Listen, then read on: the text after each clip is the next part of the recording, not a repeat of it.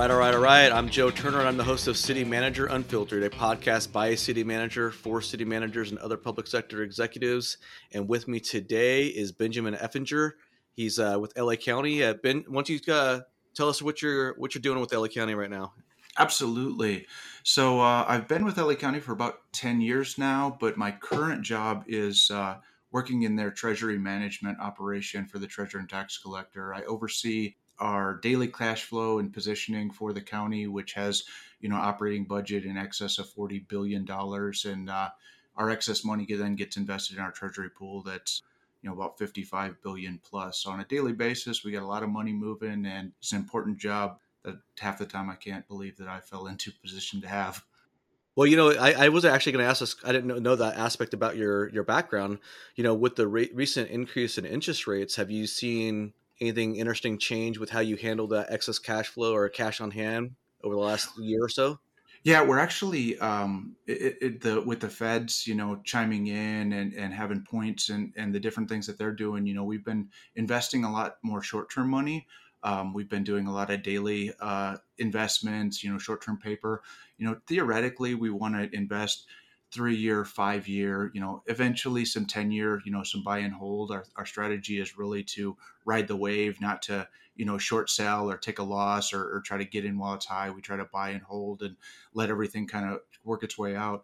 But we've seen some historic interest rates, in the treasury pool this last probably 18 months to 2 years, where we've been averaging, above a 3% return, in some cases 5% returns on some of our investments. And those don't sound like big percentages, but when we're talking about investing, hundreds of millions of dollars at a clip, that turns into quite a substantial amount of pocket change. Absolutely, absolutely. Especially when interest rates were so low. I mean, you had municipalities all across the country that were literally. I mean, in my little town, we were getting 0.05%. I mean, you invest $1 million, you're getting like $500-800 a year on $1 million. So with the recent change in interest rates, I know it's impacted a lot of balance sheets to the positive in that regard. But before we get to a sort of discussion, you have a military background. We're going to talk about some of that aspect of your background and how it plays in the public sector. Can you give us a little bit of a rundown of where you come from, how you got into the public sector, so forth and so on? Yeah, we'll try to speed through this so that way we don't eat up the whole podcast on talking about my background. I was born and raised in northern Wisconsin. My grandparents were dairy farmers, so that's pretty much where I learned my work ethic and baling hay and milking cows and all the kind of good stuff. And then we moved to the Twin Cities when I was in high school. Did high school in the suburban east area of St. Paul. I went to Woodbury High School. When I graduated from high school, there weren't a lot of options on the table. My family being farmers and factory workers, scholarship money wasn't available. And really, there just wasn't a path right into school right away. So the military became a good option because I knew I wanted to go to school eventually. I just didn't know how it was going to happen. So I enlisted in the Air Force, left 9 days after I graduated from high school, went to basic training, did 8 years in the Air Force. I was a military police officer by trade. So a lot of cop skills, did nuclear security, presidential security, criminal investigations, a bunch of different stuff. Started my career off 2 years in Minot, North Dakota, then pivoted out to Andrews Air Force Base, Maryland. That's where I got to do my Air Force One duties and really got to see and do a lot of cool things, but all the while taking advantage of the education benefits that the Air Force had to offer. I did my whole bachelor's degree while I was on active duty during that 8 years, paying for it with the tuition assistance that's available for active duty folks. So when I separated after 8 years, got out not only with 8 years of experience as a cop, but also a bachelor's degree under my belt. So I was kind of set for that transition. Where I got to that transition point was, I had drawn a set of orders to take another squad back to Iraq in 2009, I believe it was. And I had been there already once. I'd had some friends that went and did convoy operations, and one of them got rocked by an IED, and just it wasn't the same look and feel. And it was okay when it was me. It was okay when it was me and my wife. But once my older boy came around, that kind of changed the tide for me. So we made Absolutely. a family decision to separate. And when I separated from active duty, already having my bachelor's degree, I really got to sit down and kind of figure out what I wanted to be when I grew up. So I took a Took a nice little transitional step into a local community college in the Maryland area, became the security director for a regional community college while I got my master's degree in public administration. And that was my jumping off point. We did a coast to coast move 2 years, about 2 years out of being out of the military in 2012 to move to Southern California to be closer to my in-laws. My father-in-law had gotten sick and we wanted to be closer to be supportive for family. And my golden opportunity opened to become a part of Los Angeles County, and that's been my history since. Awesome, awesome. Let's back up for a second because you're taking the bachelor's in while you're enlisted. I'm sure there's a lot that do take advantage of that opportunity, but I also feel like there's probably quite a few individuals in the military who really kind of they don't take advantage of that opportunity and they really waste that time when they could be preparing themselves for life after the military. Right? How hard or difficult was it for you to get your bachelor's while you were in the military? I started off taking classes when I was in Minot, North Dakota, right? And I went to Minot State University, a brick and mortar school, and was trying to juggle it in as, actually attending classes while working full time. And, I took two classes, was relatively successful, but quickly realized that, probably doing brick and mortar school while being in the military was probably not going to work out. So I quickly pivoted to online education through American Military University just because it was a lot more flexible and was able to travel with me. You hit on a great point, though. When I was in, and again, take this with a grain of salt because this is 15 years ago or so. We got $4,500 a year as tuition assistance. That was free money that was on the table. And at the time, I think my courses were like 750 a clip. So you can take 6-8 courses a year for free on the DoD's dime. So I was just chipping away constantly, taking year after year, maxing out the number of courses I could take. And before I knew it, I had finished 120 credits and had a degree under my belt. I think that's the thing that impresses me about you, Ben. We haven't really had much personal interaction, obviously, because we met on LinkedIn. It's all a virtual digital landscape, right? And you post regularly about your journey because you're currently in pursuit of your doctorate. And when I see you posting on LinkedIn, it's not like, hey, look at me, I'm this big shot getting my doctorate. It's more of you just saying, hey, I'm on the grind. I'm working this through. I'm committed to bettering myself. I'm committed to providing a better life to my family.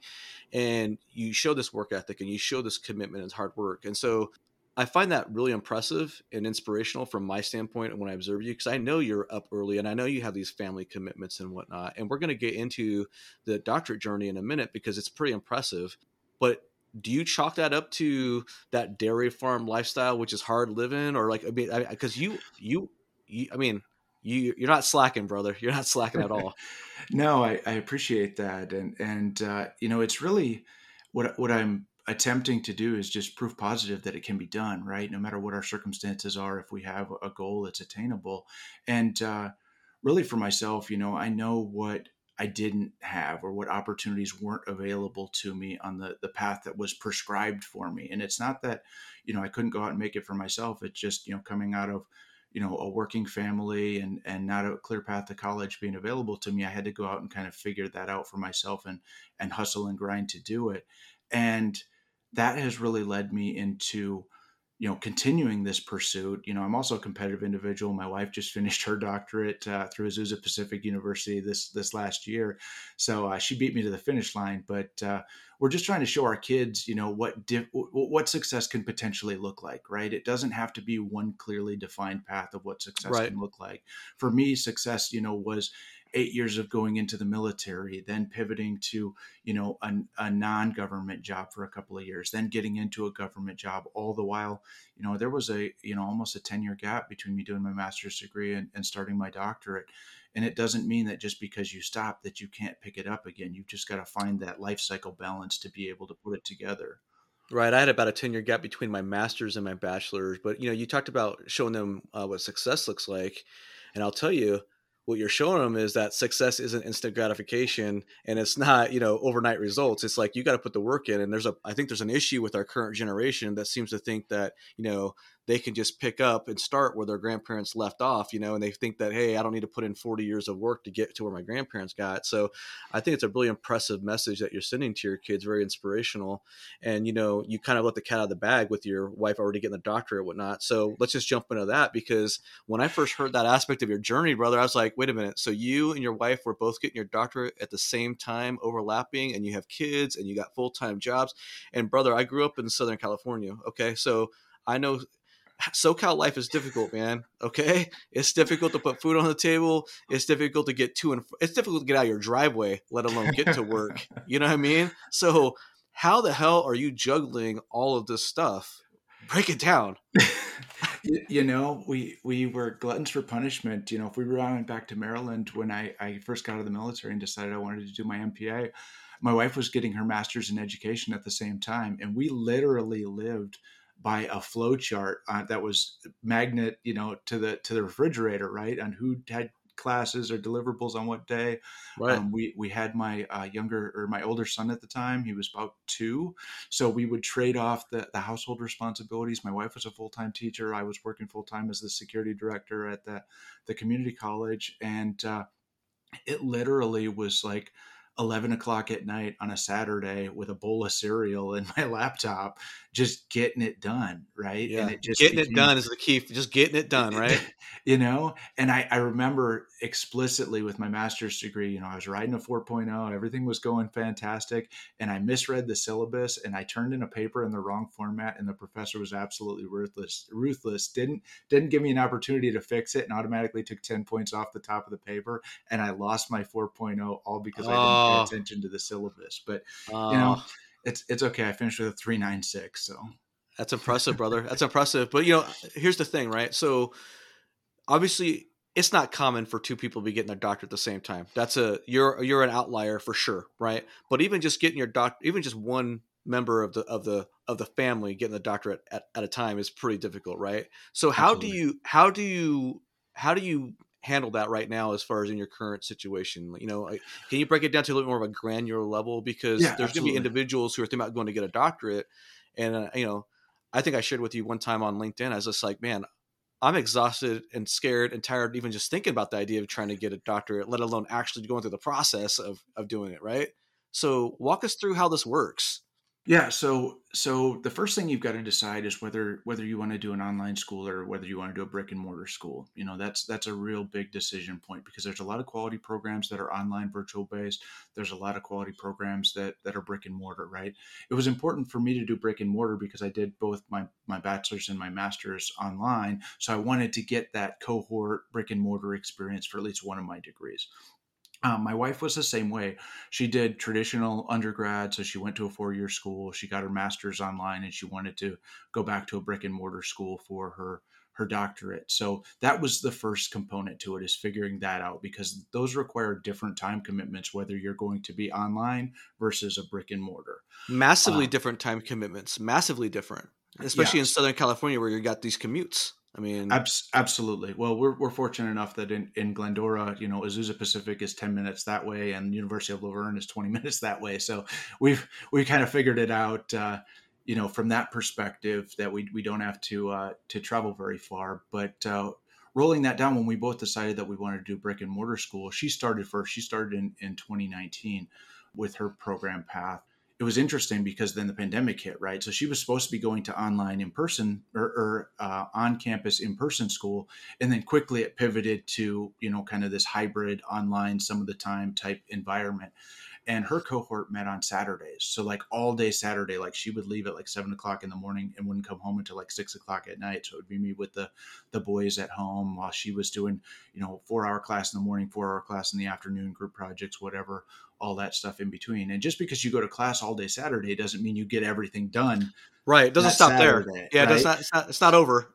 So you've got to plug in time, and we don't have the luxury, most traditional PhD programs, right? You go on scholarship, you get a stipend, like you're being a teacher's assistant, like that's your full-time job. Whereas doing it as a professional, you've got to maintain your full-time job. You've got to figure out this school thing. And then, if you've got a family on the side, that's the other ball that you've got to juggle. So really, it was me being in that support role for, the first couple of years while she was doing her degree.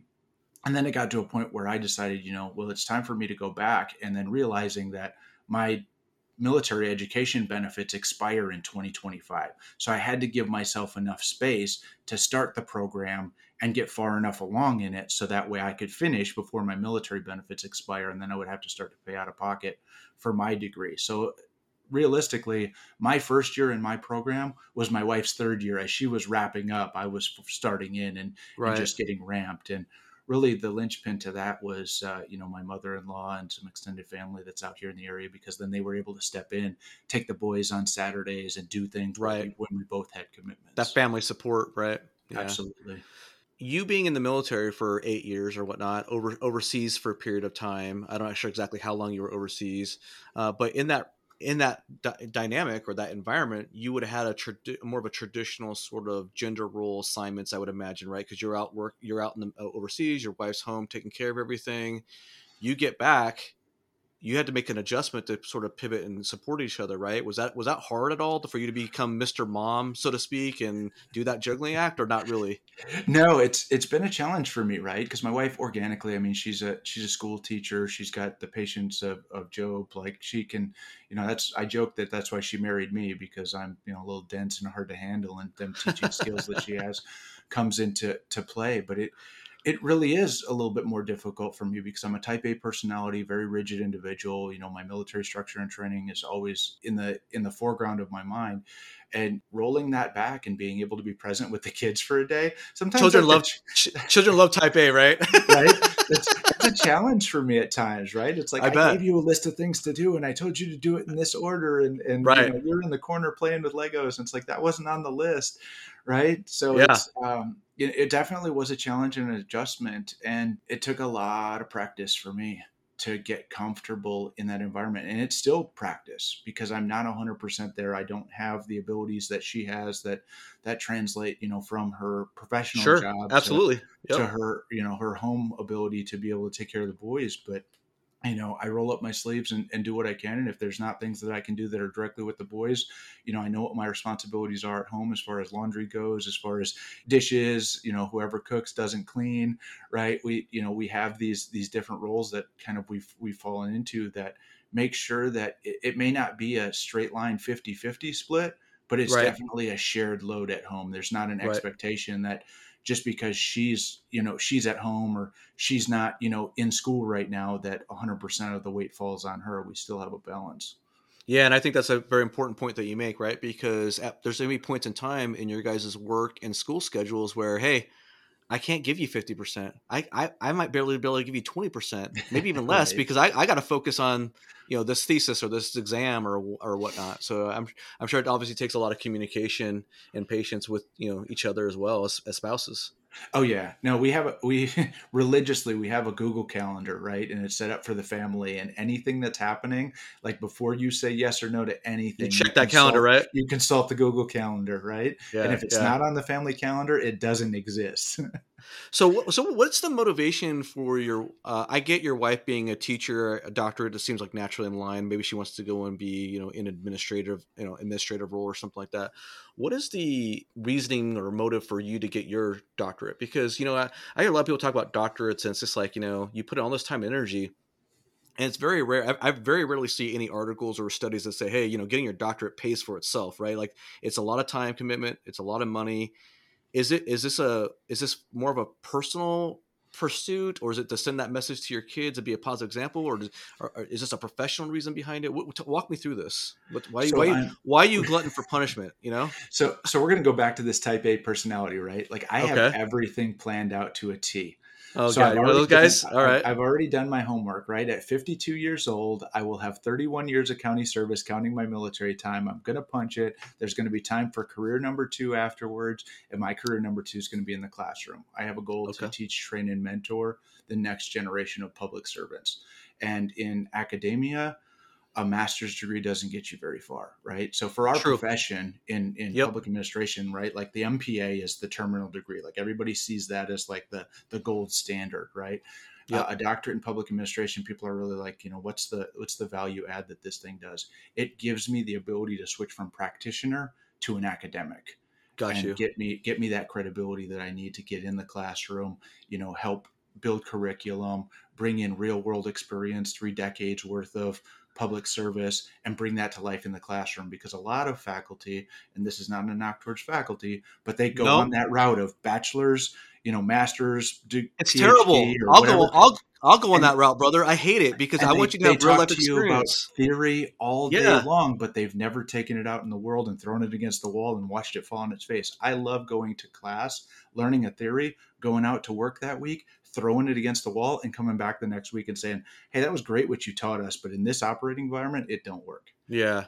It's funny, a shameless plug for my podcast, but one of the reviews on Apple podcast reviews was the things you don't the Melissa referring to my podcast was like the things you don't learn in MPA class or MPA school, And I get frustrated by the classroom environment. I think education's fine. I'm not anti-intellectualism or anything like that, but man, give me somebody who has real world skills and experience over book knowledge any day of the week. You know what I mean? And Absolutely. that's just my mindset on that. I think it's awesome that you're looking to take your actual hard work experiences into the classroom and teach the next generation. What are your ultimate goals then now for your public sector work before you go into academia? Where do you aspire to do? Become I don't think you're looking to become the city manager of LA County or a county manager for LA County or anything like that. But If that door opened, I probably wouldn't say no to it. But the chief administrative officer of LA County, being responsible for 11 million residents, and talk about glutton for punishment, huh? yeah, I yeah. I, mean, I don't know if that's in the cards, but LA County's got 40 different distinct departments, 110,000 or 115,000 employees across the board. Where I'm seated right now in the treasurer and tax collector, our department's got about 500 employees. I am in a senior management role now. Probably in the next couple of years, an executive role is going to open up that I see myself competing for, but ultimately I've got about 15 good years, 16 good years left in the tank before I decide to punch it on the master plan level. And I could see myself as a department director, right? If my name was on the top of the tax bill going out to all the constituents in LA County, I don't think that would be a surprise to myself, because I think I'm on trajectory to get there. you foresee yourself spending the rest of your career inside of LA County, not going out to a municipality or anything like that? Most likely, and the reason for that is because LA County's got its own self-contained ecosystem, right? We've got our own retirement program, we've got everything built in, and the benefits that we have are phenomenal. If I was to pivot out of LA County and go to another jurisdiction, either I've got to do all the reciprocity stuff, or Yep. I've got to take a step backwards if they're a CalPERS program, right? Because Lucera and CalPERS don't play the best together.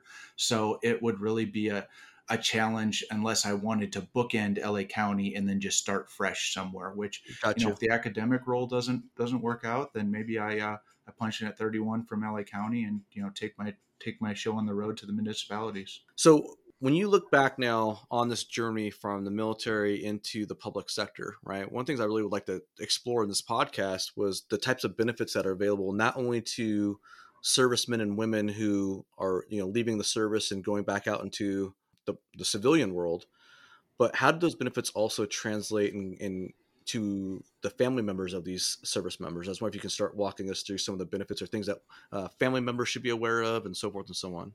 Yeah, absolutely. So when we talk about you know transitioning veterans, right?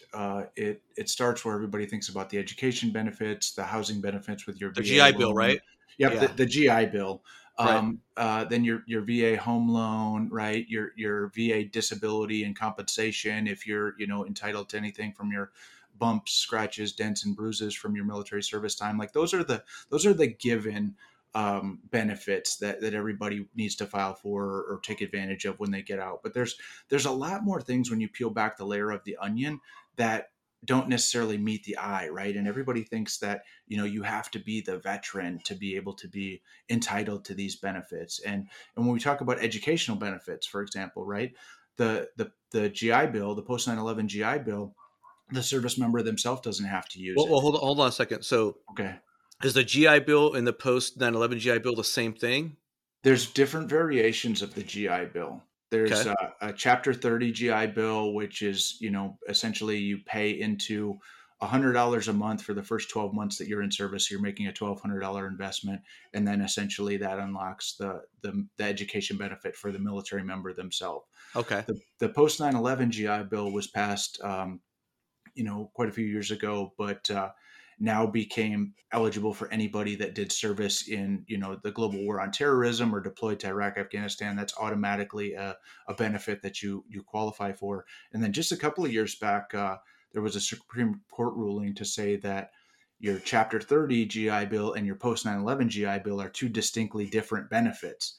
So I thought I was, out of luck because I used my Chapter 30 to do my master's degree. So I thought my GI Bill was done, and then finding out that I have, 36 additional months of of benefit for my post 9/11 GI Bill. That's what's funding this whole doctorate journey right now. I'm not paying out of pocket a dime for that. So let me stop you right there. Okay, I want to make sure I track this correctly because I think this is very important.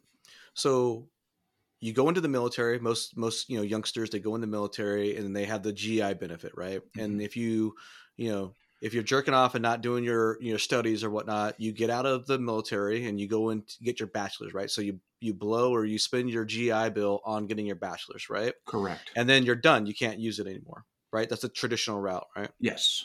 And then uh, after post 9/11 individuals, they could get two cracks or two bites at the apple. So if they were to do the same thing, they could get their bachelor's paid for after they left the military, and then they can get their master's, right? Correct. Okay. But then you throw on your A-type personality going above and beyond. You got your bachelor's in the military at a discount, right? So then Free. you're It got paid free, for 100%. 100% paid for. Okay. So then you go the smart way, right? You're like, oh man, this guy's actually got some gray matter up here, right? And you get your bachelor's free. You get out, you use your traditional GI and the master's, and then you still have the post 9/11 GI Bill to use for your doctorate. Absolutely. That's crazy, and people are not It's really taking advantage of it, right? no. There But is but then so it much money gets left on the table. but then it goes even farther, right? Because you're saying that the post 9/11 GI Bill from our conversations and our pre-interview conversations, those can actually be used by a spouse or the children of a veteran, correct? Correct. With a little bit of paperwork and files through the VA, you can transfer that benefit to an eligible spouse, or defer that benefit to your children. Yeah, it is a little bit of paperwork and red tape through the VA. It doesn't take much. If you really need help with that, you can get in touch with a veteran service organization in your area or your county veteran service officer. They can help you get that done. But yeah, a little bit of paperwork and you can give that benefit away. Or if you're fortunate enough to be in a state like California, there's an additional benefit that we'll talk about a little bit down the road here. Okay. So now on this on the post 9/11 GI Bill, so you get out of the military, and if you wanted to give that benefit immediately to your spouse, is that possible? Or is there a waiting period for the spouse to take advantage of it? There's not a waiting period. If you get out and you've got eligible time left on your post 9/11, you file the paperwork, and then the spouse can enroll and get started right away. For the kids, they just have to be, obviously of age to be in school. So if your kids are in high school and you're not going to transfer it to them for another 3-4 years, Sure. it's possible, but you've got a little bit of gap there until they're actually in school to be able to get the school. Because with post 9/11 GI Bill, the money doesn't go from the VA to you as the veteran to pay for it. They pay the school directly. Okay, so earlier you were talking about how you were getting your doctorate because you were running out of time on your post GI Bill, post 9/11 GI Bill benefits, right? Correct. So if you are getting out of the military and your kid is say 5 years old and they still got another 12 years of schooling, are they going to be able to take advantage of that post 9/11 GI Bill, or when does that clock start ticking? Or can you In elaborate a on that? hypothetical situation you produced, yes, because that would be thinking that somebody is a veteran that's separating now, right? So the Right. reason mine has a clock on it is because back in when they passed the forever 9/11 or the forever post GI Bill a couple of years ago, when they distinguished that it was a different benefit, um, they took the time off of it. So basically, there's a line in the sand date, and I don't remember if it's 2011 or 2012. And if you separated prior to that, you have 15 years to use that money. But if you Ah, got separated you. after that line in the sand, then that legal ruling basically made that benefit available to you forever for life. Okay, So so they anybody, had to okay, create a cutoff. I'm tracking you. So anybody who has the post 9/11 GI Bill now and they get out of the military, there's no time limit on it. It They're can be golden. used, right? And if you have five kids can use it, or is it only one kid can use it? Do you know? I would have to do my homework to figure out how many children would be able to do it, but if you had 5 kids and you wanted them all to go to school, you get your VA rating and you move to California and they all go to school for free anyway. And through the UC or Cal State system, you mean, With or UC, yeah, okay? community college, UC, or state school. If you've got a 0% VA disability rating or higher, your kids qualify for a tuition waiver for undergrad in the state of California. That's pretty amazing. Absolutely, because my kids are going to UC, state school, or community college on dad for free. Well, you did recently did an interview, I think, with a gentleman by the name of Dr. Turner. I think he had the same last name as me. Does that sound? Am I misremembering? I don't Yep, remember his first the name. doc chat, The absolutely. Doc Chat, which was I was tripping out because I was like, oh, there's literally a podcast or a YouTube channel for every damn subject under the sun right now. So you were doing this interview with Dr. Turner, and you'd shared it on your platform on LinkedIn, and I said, hey, Ben's a buddy. I want to support what he's doing, so I gave it a listen. And it was during that conversation that I learned about some of these benefits that you're talking about, and I have kids in the military, or we're in the military, or currently in the military, but I'm oblivious. I'm 46. I've got my master's. I'm not even thinking about my kids' benefits, right?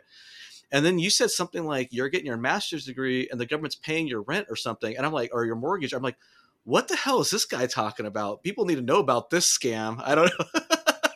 It's not a scam, brother. It's not a scam. So the post 9/11 GI Bill is more than meets the eye, right? Because not only are they paying tuition to your school for you to be able to attend, you are getting the basic allowance for housing, the BAH rate at your locality, That paid is to you insane. monthly for every month that you're fully enrolled as a student. So This is I'm insane. literally getting my mortgage paid for every month that I'm in college. Do people know this? Like, I just feel like I feel like I was living under a rock. I'm like, why isn't everybody going to military? Can I enlist? I mean, what is going on? Why are people going to the military so they can get free college, housing benefits? I don't. It's amazing. It is, and there is only a small percentage of folks that max out everything that's available to them. It's kind of disappointing, and some of it has to do with some of the other issues of transitioning military, right, and some of the mental health issues and some of the Yeah, different things that are going on.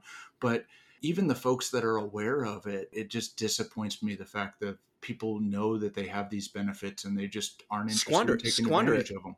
Yeah. Yeah, they squander it, but I do have a little bit of a sad trombone. Maybe if I get my editing skills up, I can insert a sad trombone sound. I do believe that the post 9/11 GI Bill is no longer given out anymore. Right? Is that correct? Because I think am I wrong on that? I did a little research and I thought because we call all the troops home from the Middle East that we're kind of done with the 9/11 GI Bill. Do you know about that? I would Sorry, have to I do didn't mean to throw some. you a curveball. No, that would have been awesome to research beforehand. I am not familiar with that, but Okay. I would have to do some homework on that to find out. But even if the post 9/11 was discontinued, there's still other programs through the VA. The Chapter 30 is still available. Then there's vocational rehabilitation. There's a ton of other programs that are still available and have very similar benefits to the post 9/11. But now you gave me some homework because I'm gonna have to go get educated to see what the deal is with that. Well, you shared with me that you are currently in between sessions on your doctorate, and I figured, hey, this guy's got too much free time on his hand. I might go throw him a research assignment. No, I appreciate that. I've already got What? like 2 other articles that I have to write for publication, so it's cool. I'm like, what the hell does Ben do when he has so much free time on his hands when he's not in this doctorate program? He signs up to do podcasts with you. Oh man. So, you're talking about the California benefits, and obviously you're not an expert in every other state, but I would imagine that most states have other sort of types of benefits of some varying quality or degree. And I mean, I guess the message is that if you are in the military, were in the military, or your spouse was in the military, or your parents were in the military, and you're listening to this podcast, be a little bit more proactive in seeking out what those options might be, right? To see what you can tap into to benefit yourself. Absolutely. And the power of Google is amazing, right? Like you can hit Google. It's not hard to turn up a listing of veteran benefits per state. So it doesn't matter if you're in Alaska all the way to Texas, right? Right. You can hit the internet. You can find out the benefits that are available to you in your local jurisdiction.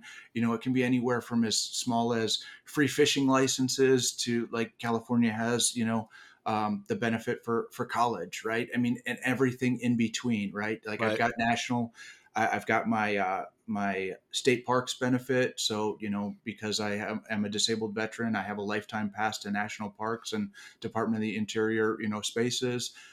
Those there's so many things that are available that people just don't know are available. And there's some things that are federal, there's some things that are state specific, but all you got to do is do a little bit of homework. And, the list is a mile long. And we talked about this a little bit, pre the show. Those can be great hiring incentives, right? Come check out our state or come check out our municipality. We're very veteran friendly, and these are the things that you can qualify for if you were to relocate to our state. Right. In the green one, we were talking about, I'll pivot back to something real quick because you said, Google's your friend, right? Use Google. And I can tell you that when this podcast goes out, my buddy Micah Gaudet's going to be listening to it and be like, why didn't you plug Chat GPT? Have Chat GPT do some research for you on these veterans benefits, right? So I got to give a shout out to I'm Micah, my still buddy. antiquated. I still Google's my best friend. I haven't upgraded yet. It's pretty scary when Google's starting to get outdated, right? I know, Wow. right? See, I think I've been in my academic setting, like Chat GPT is a curse word, so I can't say that too loud in the academic world. But let's pivot a little bit to that public sector transition and recruiting veterans and whatnot. A lot of organizations have like these tuition reimbursement benefits that they might offer to employees. I'm not well versed in the subject matter, having never served my country before in that capacity. Do you know if organizations, generally speaking, as a rule, give veterans those benefits on top of their GI, almost like a payout, like a stipend or bonus, or is it one of those things that is almost just pivots and only used by those who weren't in the military? I mean, any insight on that?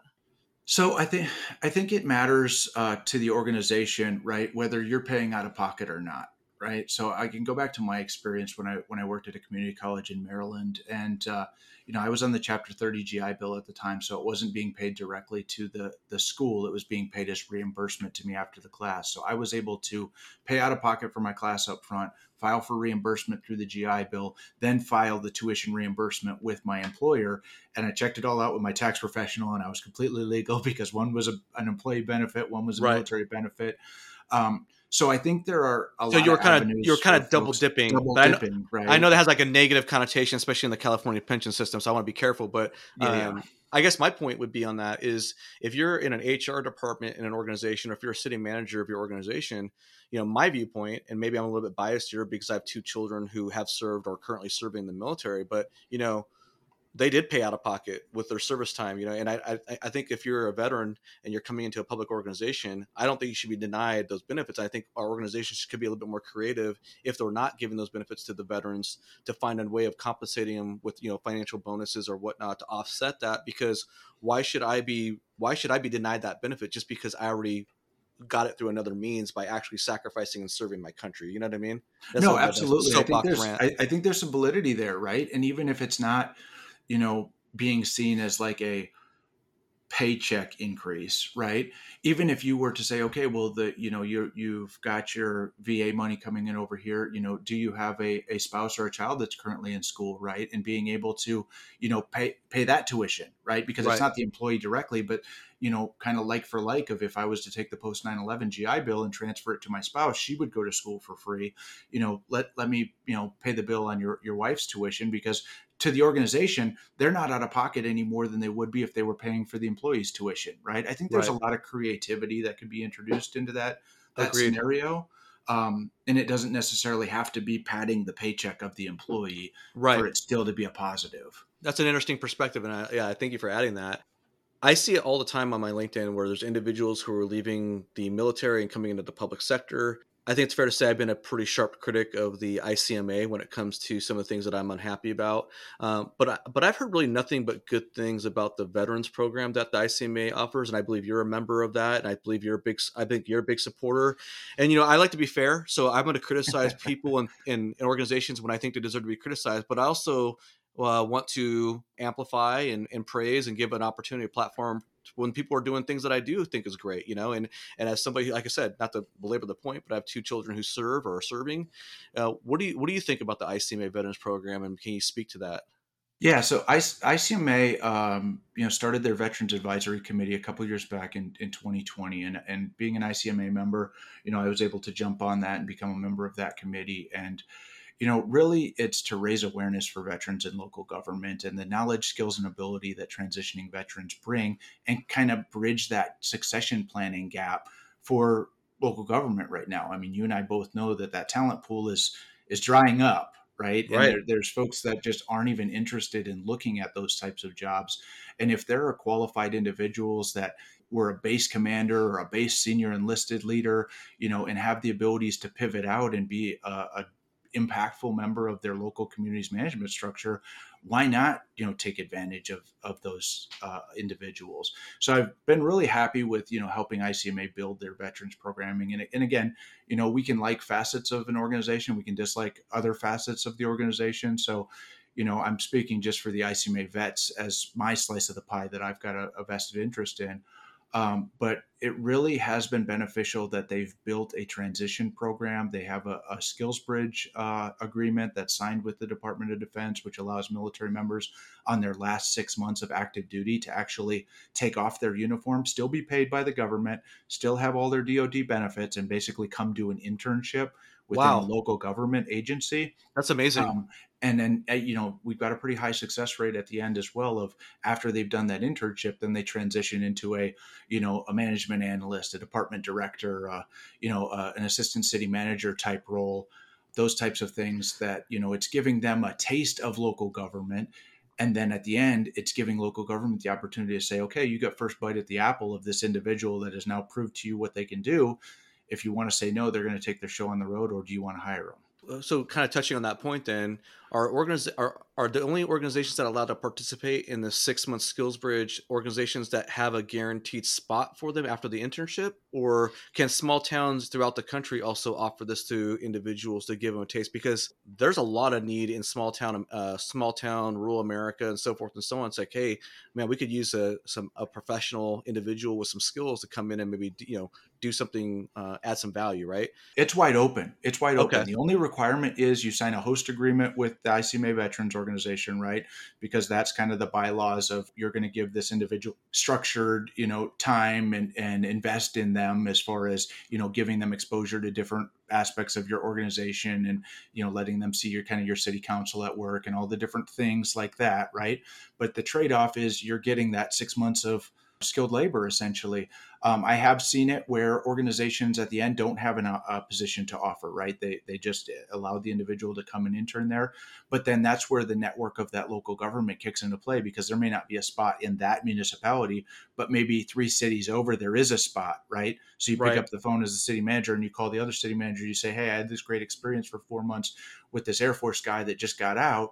He's looking for a career in local government. What do you got available? Well, I've got a supervisor for the wastewater facility available. Hey, are you interested? Yep, let's grease those wheels and get you over there. If you're a city manager in an area around a base, this is a potentially a very powerful tool that you can use to augment your manpower. And the federal, basically, you're getting a federal grant to pay for an employee for 6 months, right? I mean, Absolutely. that's pretty amazing. It is an amazing subsidy.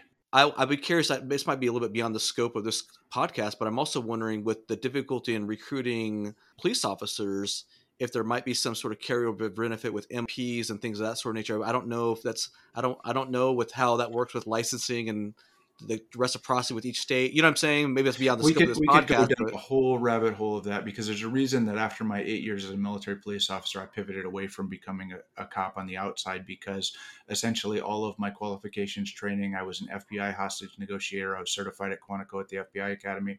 All of my certifications were not honored by any local agency. They wanted me to start back over at the bottom, go through a police academy again, be a probie, do is all that that is stuff that all a over is that a again. state issue or a local government issue? Do you know? I think it's counties all the way up, to be honest with you, because there was no reciprocity whatsoever for any of the skill sets that I had coming out of the military. And to That's a my damn knowledge, shame. even talking with current members that are in the same career field that are getting out, that needle hasn't moved at all. I wonder what we got to do to move that needle. I mean, maybe there's some good reasons for why that's not the case. I don't know why, but that seems to, in this environment when we're struggling to recruit police officers throughout the country, that seems to be an unnecessary hurdle or obstacle. And maybe smarter individuals than I who are listening to this podcast, the 2 listeners that I have, maybe they can talk to their state legislator or something to figure out what the hell's going on. 'Cause that's pretty troubling. That's pretty troubling. So Yeah, but that was really a decision point for me because I was a finalist when I got out of the military in Maryland. I was a finalist with Arlington County Police Department and a couple different East Coast agencies. And when the rubber met the road at the very end, I turned down positions because I just wasn't willing to start all over. And you were ready and willing to stay with that profession. You didn't want to be. You weren't even thinking anything about being other than being a police officer, right? Nope, because that's everything that I had done for the 8 years that I was in the military. Yeah, that's amazing. And now here you are. Funny how your life just goes off in a different direction, right? Absolutely. Oh man. So let's talk a little bit more then about the actual transition from the from the military into the public sector, right? I'm a big fan of having more military and more just non-traditional applicants being brought into the city management profession as a general. I think we need some rejuvenation of new ideas and exposure to diversification, right? Diversity of thought, diversity of experiences, and I think there's a lot of powerful experiences and skills and things that military individuals are taught. They learn. What do you think about more military individuals and veterans coming into the profession? What kind of skills do they bring that you feel like local governments are sleeping on, or should be maybe a little bit more aggressive in recruiting? So one of the biggest things I think is underrated with military members is, their ability to promote diplomacy, right? You take a military member and you basically drop them anywhere in the world and they can get the job done, right? So when you think about, no matter what their job was, whether they were turning wrenches on an aircraft or whether they were deploying outside the wire and doing convoys or whatever the case may be, they have the ability to build bridges with a community that they may not even speak the same language with and still can provide value add to that community. So that's one of the hugest things that I think is an underrated quality of military members, because they basically can take their show on the road anywhere and still get the mission done and still not disrupt the community that they're planted in. Yeah. But when we start to think about, some of the more traditional or out of the box type skills, right? Communication both up and down the chain, right? They know how to receive information, they know how to spread information, they know how to make it go parallel, sideways, diagonal, whatever it takes to get the mission done. And they also understand from being a member of the military that they're interchangeable, right? And I think When that's a you say huge. interchangeable, what do you mean by that? I think I know what you mean, but can you? When I say interchangeable, meaning that you basically are part of a bigger machine, right? So Right. if I'm an E5 and I have a certain skill set, they could trade me out, send me to a different base, take another E5, drop them into my spot, and the machine keeps rolling. And when Right. we think about that in terms of local government, that I feel like that's a needed skill set, to kind of be that Swiss Army knife that can kind of do whatever is asked of them, but at the same time isn't necessarily worried about the title, the fiefdom, the territory, anything that goes with that local government space, right? I've worked in local government now for about 10 years, and I've run across a few individuals where information is power, and if I keep it to myself and Absolutely. I become the Right. sole proprietor of this process, if we know how to make widgets and I'm the only one that knows how to make this piece of the widget, then You're I have supposedly more job valuable. security, right? Exactly. Yes. Yeah. Making people more flexible and interchangeable, and being able to fill critical gaps, right? Like I had, coming out of the military, I had police skills, right? So I can de-escalate conflict, I can deal with irate individuals, I know how to do all that stuff.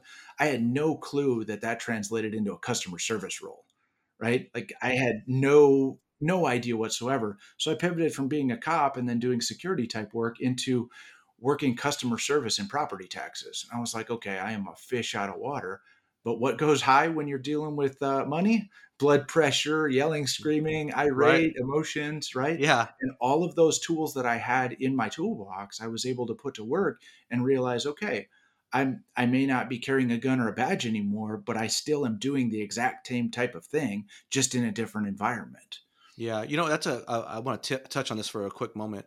One of the things I think that military individuals struggle with the most is trying to translate what they did in the military to civilian life. Because I see some military resumes and they're getting better over the years. I think there's been more outreach and there's more LinkedIn influencers who cater to that demographic and so forth and so on. But it's just like what did you just put on your resume? What are you doing? Like, what is that? Like, you know what I mean? Can you speak English to me? Like, Absolutely. It's a whole line of acronyms that mean absolutely nothing to whoever's reading it. It looks like it's written in code. well, the titles themselves are irrelevant. I have no idea what this even means. Like this, your job title, let alone what you did. Like so, I think you guys are improving in that area. I think it goes with outreach and education or whatnot, right? But write your resume and your cover letter in a way that the civilian can understand it.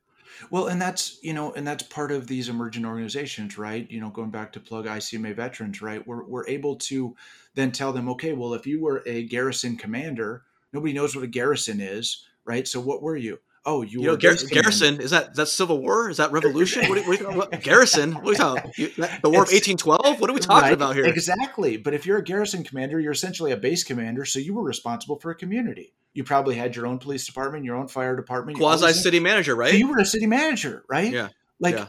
garrison commander does not translate in English to city manager, right? Right. Absolutely. But it's funny you say that because I forgive me. I have an individual who is one of my followers or connections who actually has Garrison, I believe Garrison/city manager on their LinkedIn bio or something like that. Lance O'Brien. Is that who that is? It might be. That's I don't know. it's probably Lance O'Brien. He's at But shout Fort out to Knox. Lance. Okay, shout He's out to at Fort Lance then. Knox. Yeah, he 'Cause understands. I asked him one time. I'm like, "What the hell does Garrison city manager mean?" He's like, "Oh, Garrison's like a city manager. That's why I have it." I'm like, oh, "Okay, that makes sense." Makes it very clear. Absolutely. He is the base commander of Fort Knox, so he is responsible for everything that goes on there, and it's essentially his own little self-contained city. Well, he's learning the lessons of ICMA or whoever else is giving him some good counsel. So that was awesome. Absolutely. I want to touch on something a little bit kind of sensitive. I mean, you know me, I'm unfiltered, and Absolutely. I don't have any problem going after some taboo topics or whatnot. I will tell you that, and even I, to a little bit degree, sometimes can have this perspective. There is a sense sometimes with other city managers I've talked to that individuals who come out of the military think that they should just automatically parachute into a city manager role, and we're like, hold up, sucker! Like, we put your time in, all right? Put your dues in, right? And they're probably thinking, I put my time in. I did 20 years in the military and whatnot, right? But do you understand this dynamic of what I'm talking? I'm not sure how to PC it up or whatever, but there's an element of folks who are like, hey, these military guys, they think they're on their own shit, so to speak, and they need to like slow the roll. Can you I'm speak to a that maybe a little hundred bit? percent with you. So Okay, just a caveat. I got out of the military after 8 years. I was an E5, a staff sergeant, right? So I was just a middle of the road, suit line level supervisor, just getting stuff done, right? So there is a thought out there that if you've gotten to like E7 or above, which is considered a senior NCO, or you've made it to a field grade officer, which is basically O4 or above, that all of a sudden you're entitled to things when you get out of the military, and that yeah, rank or that title that you carried in the military is just going to land you something on the outside. And forgive me for all my senior enlisted connections and military connections that I have out there, but you guys know that this follows you around, that you cannot just automatically parlay that into, well, I was a colonel in the military and I was responsible for billions of dollars of government assets and I had 30,000 people under my command, and I'm going to tell you that I'm going to be the director of whatever. It's like, sometimes that's not how it works. And amen, amen. one of the things that I love the most is kind of that 6 month fellowship that ICMA does, is because it brings them into an organization and it humbles them, because at that point in time they don't have a rank. They are a glorified intern essentially. So you might be getting your colonel pay, right? But right now you're going to work in risk management for a week, and then we're going to take you over to public works and show you what public works does, and we're going to bring you around. And for some individuals that light bulb goes on and they're like, oh, I see how like I'm not qualified, even though, I think that I've done, all these things to work with a council and be the city manager or even the deputy city manager, right? Right. Maybe I need to slow my roll and start out as a manager or a department director, so that way I can, make my chops and cut my teeth. And I think that we're breaking some of that stigma down, but it's still healthy. It still is Yeah, very healthy. yeah. And I have those conversations constantly with individuals that want to connect with me on LinkedIn about, okay, do your homework on the organization. You might be the biggest fish in the pond in your military world, but nobody knows a darn thing about you, where you're going. So humble yourself and be willing to learn from whatever teacher appears, and you'll go pretty far. And I think the other thing too about that, Ben, is that the reality is that leading other individuals who are in the military, right, who are used to that structure, that rigidity, so the chain of command, so forth and so on, it's a little bit different than when you're going with civilians, right, and trying to, It's like a you know. cat rodeo, right? Oh man, I just had to get that in there. I No, gotta, absolutely. I gotta throw some hardballs. I got to come in high and tight every now and then. So No, I get it completely. And it's, like I said, I think we're getting better, but yeah, getting is still a process, right? There are still yeah, individuals that have done their 30 something years in the military, are wearing a whole bunch of brass on their shoulder, and yeah. automatic when they come out, they need a king crown and a scepter in civilian world. And that's not how it's going to work. Hey, and I'm not some American flag burning hippie here. You know what I mean? My kids are, I'm pro military. My kids are in the military, but I guess got to call the balls and strikes. You know what I mean? I got to call the balls and Absolutely. strikes. Another shameless plug, which is kind of funny. This is completely stream of conscious. Another podcast review on there says that I'm Joe's the umpire or whatever. So I'm calling the balls and strikes. Okay. And, we're getting up to an hour here, but I wanted to pivot to something that I think is really important and that I've seen you working on another little side project or passion project, and that is this organization about building brotherhood and community called Here Brotherhood, I believe. It really resonated with me because I've been looking at it, and it's just like I said, resonated with me a little bit. And one of the reasons why it's resonating with me is because I've talked about building community for city manager, right? One of the three main goals I've talked about is building city manager community or whatnot, building community for public sector executives, as well as also helping with the personal and professional development, and then also advocacy on behalf of the city managers professional, right? And so my feed has been blowing up with this Here Brotherhood thing, and I was wondering if you could maybe break down and tell us what it's all about. I don't know. I don't think you're an official ambassador per se. You're not in a leadership position, as I understand it. You're just sort of a believer, I think. Though my only contact with the organization has been through your posts, and I've been sort of impressed with what I've seen. So why don't you just break it down for us? Absolutely. So just to lay the groundwork on it, social media can be the best thing in the world and the worst thing in the world. There can be a lot of toxicity that comes with social media and the haters and the trolls that show up. And really what the Here Brotherhood is attempting to create is an organic community targeted towards men to support men's mental health.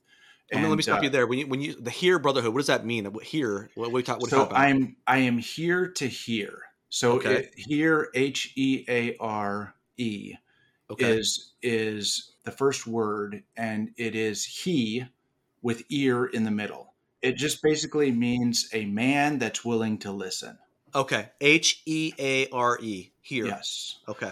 So what that means is that in the men's mental health space, right, there's this a lot of stigma out there that we just have to suck it up, suffer in silence. We just had to put on that machismo and just do life, right? And it doesn't matter how much we get crapped on or how much stuff we have to deal with. We're just supposed to suck it up and just keep going. Be a man. Be a man, right? Buck up, pull up your Yep. bootstraps, and just get on, right? And really what this grassroots community, and it's 100% organic at this point, there's not venture capitalists or funding or anything at this point involved in this. It's really a couple of guys that got together and said there's no space to create a support media app that exists currently, right? So what they did was essentially created a support media app for men. Demographic target is about 25 to 55, right? That don't have to carry that baggage of being a man by themselves. It's a free space to be able to celebrate wins, share vulnerability, connect with other dudes, and really not be judged for what's going on between the ears, and just kind of put it out there. And you'd be surprised how many dudes you find that are just trudging the same path that you are and having the same thoughts that you're having. And it's not as easy as it seems. Like we see everything on social media that looks like all butterflies and rainbows, Right. and Everything's the and it's best not. version of ourselves, right? So it's the best manufactured, curated version of ourselves, and it's absolute horseshit, right? Right. So I've been leaning in really hard to this because I've got my own demons that I've wrestled with my PTSD and some of the different things, my challenges that I have, and just I really, this piqued my interest, and I joined up with them. I am a mentor within the app, so I engage with folks. I take DMs and just engage with folks that are struggling, or help to celebrate guys that are want to share a win and don't want to put it out, on their regular social media because they're afraid they'll get poked at or whatever the case may be. But sometimes a win can just be like, look, my 14-year-old got lippy with me and I didn't punch him in the mouth, right? Yeah. Yeah, because Yeah. those are real things too. Yeah. Yeah. And I think the other thing that's important to talk about this with respect to the brotherhood and whatnot is, we're in this really crazy time right now where it's almost like I'm gonna go on another rail here where I might just piss off some people, but we're veering off into toxic feminism. It's like I'm not gonna put you on the spot there and have you. I'm just gonna throw it out there. I'm not trying to conscript anybody to my battles, okay? But you know, it's okay to be a man. All right, it's okay to be a man, and men should have their own spaces to be able to interact and fellowship with each other. And we got some really, in my opinion, some destabilizing forces at work right now that are tearing down men and male spaces and whatnot. And I think the pendulum is swung too far in the opposite direction. I think it was needed for there to be a correction, but I think it's gone to one extreme now. And at the end of the day, in my opinion, male bonding and brotherhood isn't about cracking open a beer and hanging out the bar and shooting pool. Okay, like that's just whatever stereotypical idea of brotherhood or playing grab ass or whatever it is. Right? We got to realize that we can have more sustaining, and I'm not sure what the word I'm looking for is, but we can have more fulfilling and constructive engagement. Intentional, Yeah, with each other, right? intentional, Yeah, right? right. And it's like we don't have to put on these masks or these the facades of I'm Mr. Badass or I'm Mr. Tough Guy or I got everything together. It's like we can actually be real, right? And say, hey, I'm struggling with this, or I really want to do this, or men and women, we bond completely differently, right? And I would say that men generally don't bond very well in general, right? As far as healthy ways of bonding, right? Right. Because we have these fears of being vulnerable, and I think this all kind of relates to what I've been doing a little bit on this whole journey that I'm on with the City Manager Unfiltered podcast and on the LinkedIn is, I've talked about city managers feeling alone and those in the public sector feeling alone or isolated at times. And I do feel like the more I post, the more I put myself out there, I'm getting responses back from individuals who are grateful that these conversations are having and feeling like they can unload on me and some of the things that they're thinking or their fears or their concerns. They just got fired or they're on the verge of being fired and they're looking for advice and counsel. And I just think it's like I'm 46 years old. I'm not 26. I'm not 16. I don't have time for this dumb shit anymore. Like I just want to have real relationships. I want to have real connections with people. I want to be helping people whenever I can. And that's why I think the Here Brotherhood really appealed to me when I was looking at it from afar, because I'm like, man, that's something I'm trying to create, or in a sense, for city managers and public sector executives. So that's why I wanted to give you an opportunity to talk about that and give you a platform to communicate what you're doing with that organization. Absolutely. And it allows for a little bit of validation, right? Just so that way you're not crazy and crawling out of your own skin and you're not the only one. Absolutely. Absolutely. And that's funny you say that, because some of the feedback I get is like, man, it's nice to know that I'm not the only one going through this. I post an article about some crazy situation happening in some state and they go, man, I've been through that, or I'm so happy I'm not the only one going through that.